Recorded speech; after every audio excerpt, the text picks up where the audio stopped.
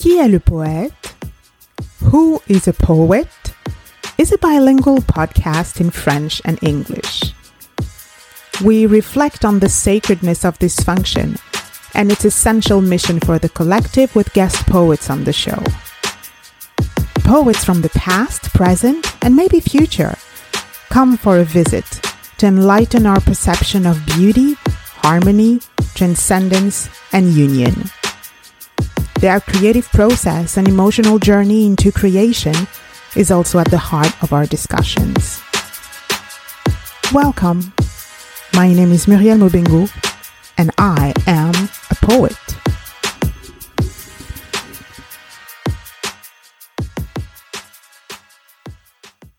Genie Nakano is a third-generation Japanese-American poet born in Los Angeles. She is a dancer. Genie founded her own dance company after performing with Eartha Kitt and Great Leap. Genie is the daughter of a prolific writer and poet, Tom Nakano, and she has been the California Arts Council resident artist for 5 consecutive years and received several awards. Genie is the author of Fragrant Memories, a memoir, Enter the Stream, a collection of haibun. She is also the member of the Southern California Haiku Society and a savvy tanka writer. Her work has appeared in Atlas Poetica, Ribbons, etc. Genie is a lover of movement, music, dance, poetry. She's a yogini, and she's Qui est le poète's host. We are delighted to have her and discuss the beauty of tanka. Welcome, Genie. My father was a poet too. Your father was a poet. Wow. Yeah. And he used it to heal himself. Yes. He used poetry to heal himself? I'm sure he did, because when he died, there were like 10 boxes, huge boxes of journals and tape and poems. I read them about 2 weeks ago in Angora Poets. And actually, everyone's pushing me to put a book together of his poems. So it's been heavy on my shoulders to do this, because I also have my own work. Of course. I want to keep working on. But so many people this month have been saying, you've got to do it. You've got to do it. People have been emailing me, and I go, Jesus, okay, all right. Well, he must have been a vibrant poet. I mean, it's just, it's great. But I also understand, it's important to focus on your work, and people get carried away sometimes. They just because for me, poetry is a therapy too, a healing, and I need to do it for myself. I have to do it every day now. Yeah. When I was younger, a little child, my uncle gave me a journal, one of those black sketchbooks, and it said, "From Uncle Jay Wuzo to Genie Weenie, write your own book." That's when I started, when I was 8 years old, just writing little stories about birds and my cats and my mother and my father and school. And then it just kept going on. I never stopped. I don't know. Yes. Yeah, you always had this immense creativity from, the get-go when you were a child. And I was encouraged by my father. And then, like I said, they were just journals. And sometimes I'd write poetry. And then I became a dancer, much to the dismay of my parents. I mean, that was one thing they didn't want me to do. It's fine if I become a sumie painter or a hiroshige type of painter, but dancing was considered to my generation, my parents' generation, maybe not so much my generation, but my parents' generation, as showing off. Oh, really? Interesting. Oshade. So I was never encouraged to dance. I had to do it all on my own, fund my own self, put myself through college and everything, because they weren't so impressed with dancing. Okay, so the other artistic jobs, occupations are fine, but dancing is considered wrong? Kind of like show-offy. Oh, this is interesting. Wow. Well, unless I went into classical Japanese, Okay. kabuki or no, or because I couldn't go into kabuki because it's only men, and actually no is only men, but traditional Japanese dance. If I went into that, it would have been okay. Putting on the kimono and the white face and everything, but not the kind I was involved in. Yes. Okay. So it was just not encouraged. And I loved it. And it was only till my hips actually gave out and I had to get 2 hip replacements. Mm-hmm. And that ended my dance career. Yeah. And then I was already writing, but that really made me sit down and write when I couldn't dance anymore. And that's when dancing became so important to me. It was like I was actually depressed and down and out when I couldn't dance anymore. I didn't know what to do with myself at all. And I had a nice little dance troupe, and we were all very close, all women. And it was just so nice to rehearse and meet every week. And then it was gone. Yeah. And so poetry helped you through this. Oh, yes. Mm-hmm. It lifted me up. I mean, now it's my main way. It's so meaningful for me right now. It takes all my time. Yeah. It's wonderful. And I love that Zoom came into being, Yeah, it's just a miracle for writers. It's probably going to make a lot more writers in the world, don't you think? We have this platform now where we can exchange among writers, but also, share our work, share our writings. Before Zoom, it was just, you had to be somewhere, you had to be invited somewhere. And now you just need a laptop, you need an internet connection, a Wi-Fi, and you're doing your thing, and you can share your poetry with the world. It's really beautiful. Yeah, I love technology, but we lack some kind of morality or morals around the use of technology. I understand that poetry helped you through the ordeal with your hips.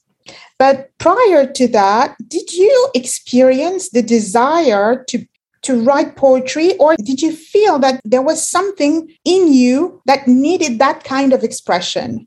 The fact that I had to write in a journal every day. Yes. Yeah.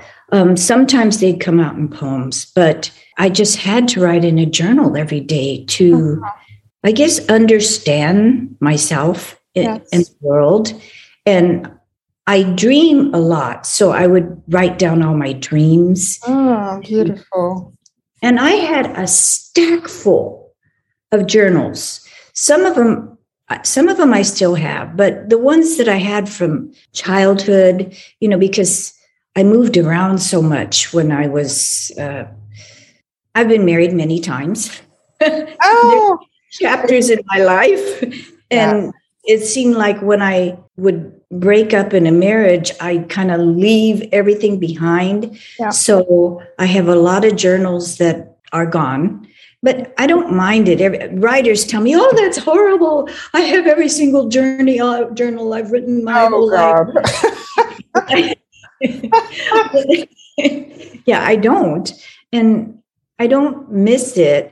I would feel bad if I lost my whole poetry that I've been doing since I gave up dance. When I didn't give it up, but since I couldn't perform like I used to, I would feel sort of sad because I've worked on them so much. Some of them I've worked on so much, but my journals were just like, one of my art teachers calls it, journals are like vomiting, you just put everything out there. So that's what they were. And sometimes I don't even want to look back. Yes, I understand. Yeah, it's the catharsis process. I've been having these conversations with poets for almost a year now. And we all went through something like that, using poetry as a vessel for our pain. And so the pain, the disgust, whatever we're experiencing that's negative. And so it's very common in poets. What I'm trying to understand is they don't react. We don't react the same way. You just said that I'm fine with letting them go, but a lot of poets actually they hold on to that pain, and I think it's detrimental, to their well-being and even creativity, because you don't move on. I mean, if you associate your writing with your pain and with a specific point in time where you are in pain, I mean, there's no room for something new to come into your life. So I'm pretty amazed, because this is the first time I'm hearing a poet say, "Oh, I'm fine. I'm fine leaving my journals behind and my poetry when I was in pain or having hardships." This is really interesting. I mean, it's the first time. Well, my husband says to me, I have a temper. I don't, I just really it just comes out. You say something to me, well, especially my husband, maybe not you, Mary. That's okay. That's okay. I'm a poet. I'm a woman. I understand. Your people that live close to you, like your husband or, your family, especially your husband, I think he'll say something to me and boom, it just, I don't know. I turn into a volcano. And then he's just surprised that 5 minutes later, it's over with me. Yeah. Whereas he might, when we get into a fight, bring up something 10 years ago or something, or maybe the last argument. Yeah. And he says, I don't know how you do it. You just get really mad. And then it's gone. And I don't know, but that's wonderful. That's wonderful. It's just, sometimes I don't want to do that because you hurt people. You just want to fly off the handle. Yeah. That's one thing that I don't like about it. And it's difficult to control. I mean, emotions are just so powerful, and people who are used to, like poets and artists, to me, these are the same people. We're very intimate with our emotions, and we don't fear them, which is not the case of other human beings who are non-poets and non-artists. And so it's difficult to control, but at the same time, we know them, we know our emotions. So we know that we're not going to hurt anybody. It's not to hurt anyone. It's just that it has to come out. And yes, it's difficult for the people around us because sometimes they don't get it. It's just, why? What are you doing? Why are you like this? And then le lendemain in French, sometimes I have these lapses. I forgot my words.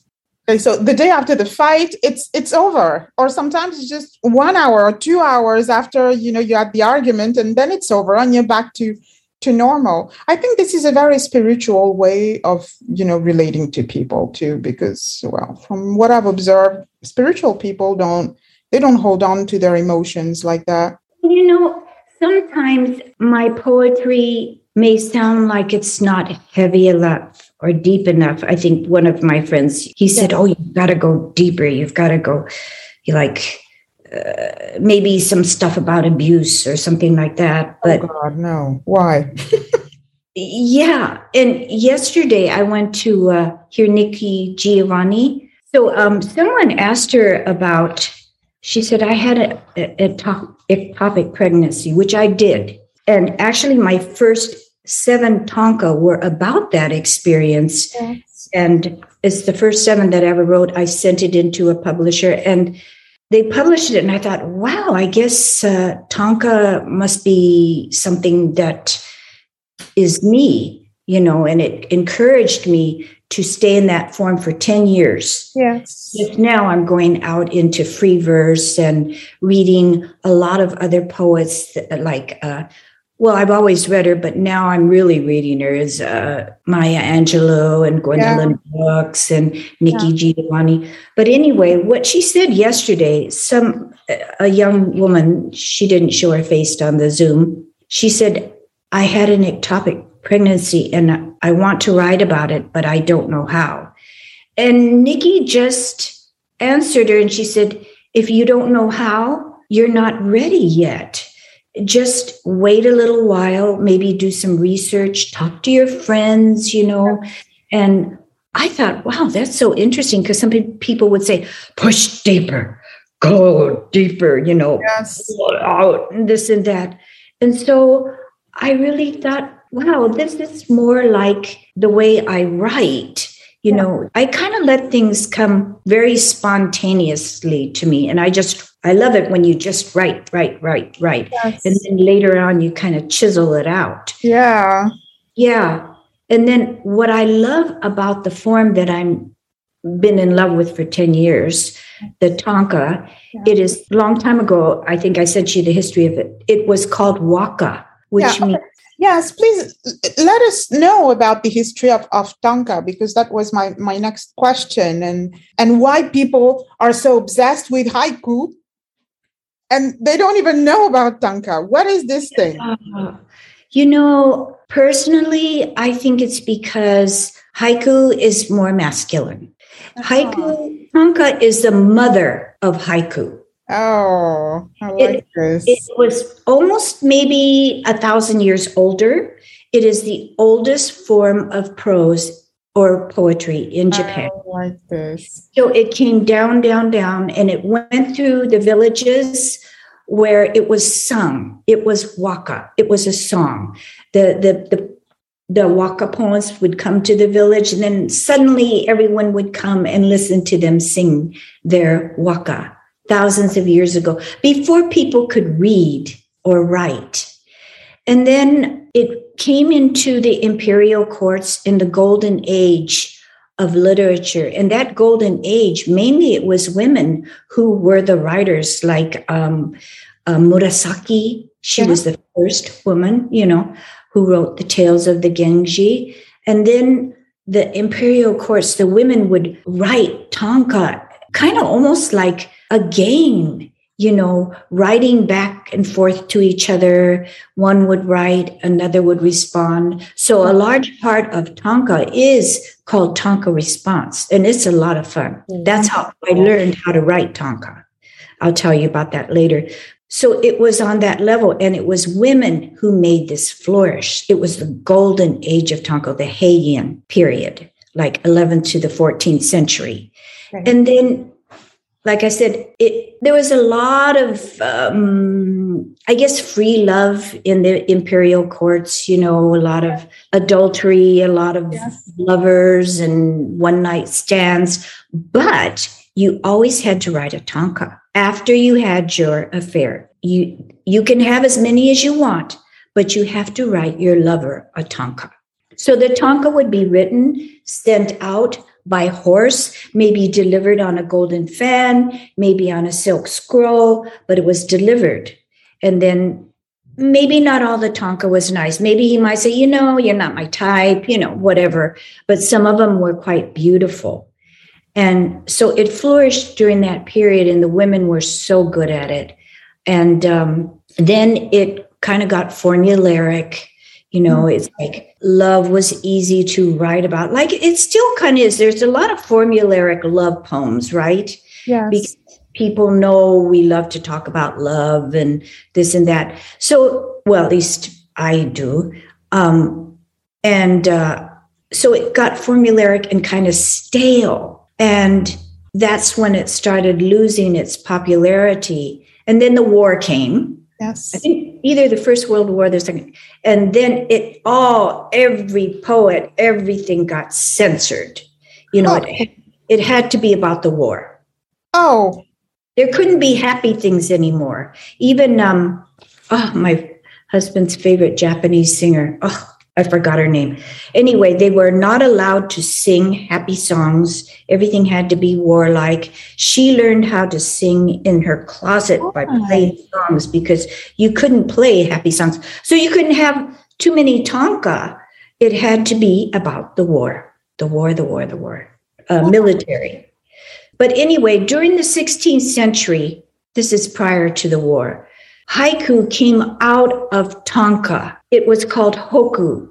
The first 3 lines were a haiku. Then the second, it was separate were 2 lines, which came after the 3, which tanka is 5. So it started with 3, and the next 2 were like that. And they were community writings. They were done in taverns where the travelers, where the men would get together and drink. And they they'd have these renkus. They're called renkus, and they're a lot of fun. They're still doing it today, and I'm involved in a renku group. But the renku has a certain formula. They're like kind of long. They go all night, and the men would just start. The master would start it. Probably he'd end it, and they'd yell out a poem, and they had to be very witty and quick. And mainly at the beginning, they were kind of bawdy. They liked to talk about, oh, she had freckles on her butt, but I liked her, stuff like that. Because they're drunk, and it gets rowdier and rowdier through the night. And women were not allowed. Oh, women were not allowed. They were not allowed into the taverns. So there weren't many women haiku poets. And then it evolved more and more. It got like Basho developed it and other people developed it. And then the beats really liked it. Like, yes, of course. Yeah. And so they brought it to the United States. And they're all men, if you notice, most of the beats. Yes, the beats are all men. Yeah, that's an interesting observation. Yes. Yeah. So I really think, it's my own personal thought, that haiku got more popular because of the beats and because it's a masculine form, and it's also associated with Zen, but so is tanka. Yes. Tanka, many of the women that were great tanka poets became nuns in their latter life. So you can't say it's because it was Zen that made it so popular in the United States. I kind of think it's because of the beats and because it had a more masculine feel to it, which it does. Yes. Because it's more objective. Yes. It has a lot more rules. It has to be such and such. It has to have a kiriji, a cutting, and this and that. Whereas tanka, you can just write it. It can just be one story of its own. And today they're making it so that it has a little more rules, that it has to have that cutting point, that one is an observation. The first 3 lines is an observation, and the last 2 are an insight. But I never wrote it that way. I wrote it the way I wanted to write it. And when I looked at the classical way of writing tanka, they didn't put that little pivot in. It was just any way they felt like it. And I like that about tanka. Rigid, not so rule bound. We don't say it has to have a kigo. We don't say that it has to be objective. It can be about love. It can be about anything. And it's not divided into, if it's about human affairs, it's a senryu. If it's got a kigo in it, it's classical. We don't have that. It's tanka. It's tanka. Yeah. Mm-hmm. It's beautiful the way you talk about this. And I'm so happy. I didn't know there was another poetic form, and I have never heard of tanka before. The first time I came across a haiku, I think it was in a book by Daizen Deshimaru. He's a Zen monk. Oh, okay. And he was expressing enlightenment, and so there were many haikus. And the thing that shocked me is that the haiku were visual. So it's a work of art in itself. But when it's transcribed in English or in French, there's not, this visual aspect of it anymore. It's gone. Yeah. I think it's very difficult to translate Japanese into English. And even the form, that the way it's written in Japan is completely different because it's one straight line. Yeah. Here in America, it's always 3, right? But it's one straight line, and it's beautiful because it's calligraphy. Yes. And at the beginning of haiku, there was a lot of corresponding of artists and the haiku poet. Yeah. She would write, the painter would paint next to it, the sumie, the watercolor, because they could go fast too, just like a poem. And you'd have a painting next to it. So there was a lot of collaboration. And that sounds so beautiful. I wish we could have. Right now, I am studying Japanese watercolor and calligraphy. I just came from the class, and I was talking to the teacher about the collaboration and he has so much knowledge of Japanese watercolor. I'm really blessed to learn under him. Yeah, that's haiku back then. It's changing so much now here in America. Yes. Well, I was thinking how you said you never knew about tanka, you never heard about it. And it's true that hardly anyone knows about it. There are many tanka societies now that are coming out. Not many. Let me take that back. But there are a few tanka things online where people could write their tanka. You're just an amazing and mature poet, which is a compliment for me, right? And so, because sometimes I say you're a mature poet, and some people don't like it. They say, "What do you mean? You mean I'm old?" No, I mean I'm talking about maturity of the soul, right?